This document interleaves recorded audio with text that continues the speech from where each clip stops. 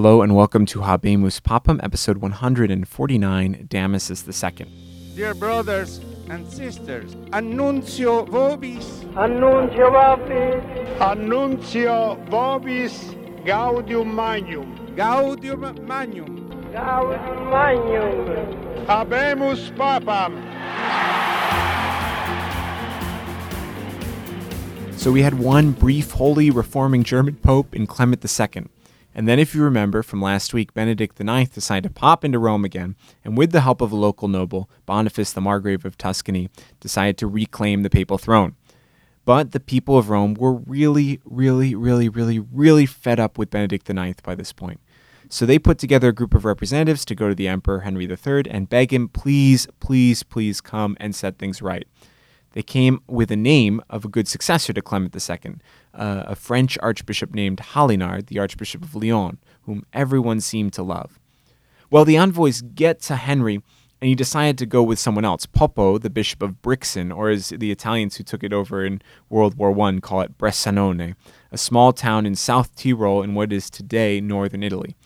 Poppo was of a noble family, though we don't know much about his background other than that he was in the court of Henry III in the 1040s. It may seem like a small town, but it was incredibly important as a diocese because it straddled the main trading routes through the Alps. Poppo was thus a very close collaborator with the emperor, and we have documents of various privileges given by the emperor to his diocese over this time period. Poppo traveled with Henry when he came to settle things in 1046, and he was in Rome for Clement's consecration and Henry's coronation as Holy Roman Emperor.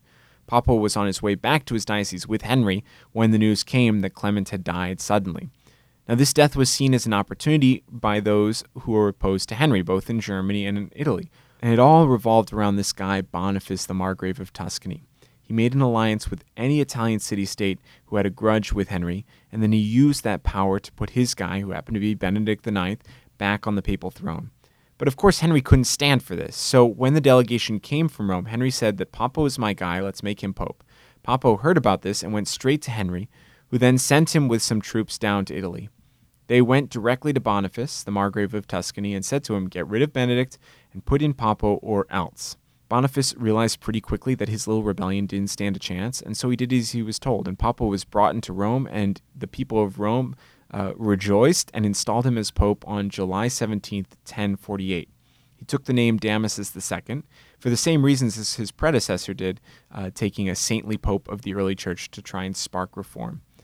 But like his predecessor, he won't be pope long enough for real reform. Shortly after his coronation, he realized what everyone in Rome realizes in August, that it's too darn hot to stay in this city. And so he headed to the cooler hill towns of Palestrina just outside the city. And there he caught malaria and died on August 9th, 1048, just 24 days after becoming pope, making him the seventh shortest pontificate of all time. There was some talk that he might have been poisoned, and even poisoned on the orders of Benedict IX, but we don't have any evidence to be certain of that.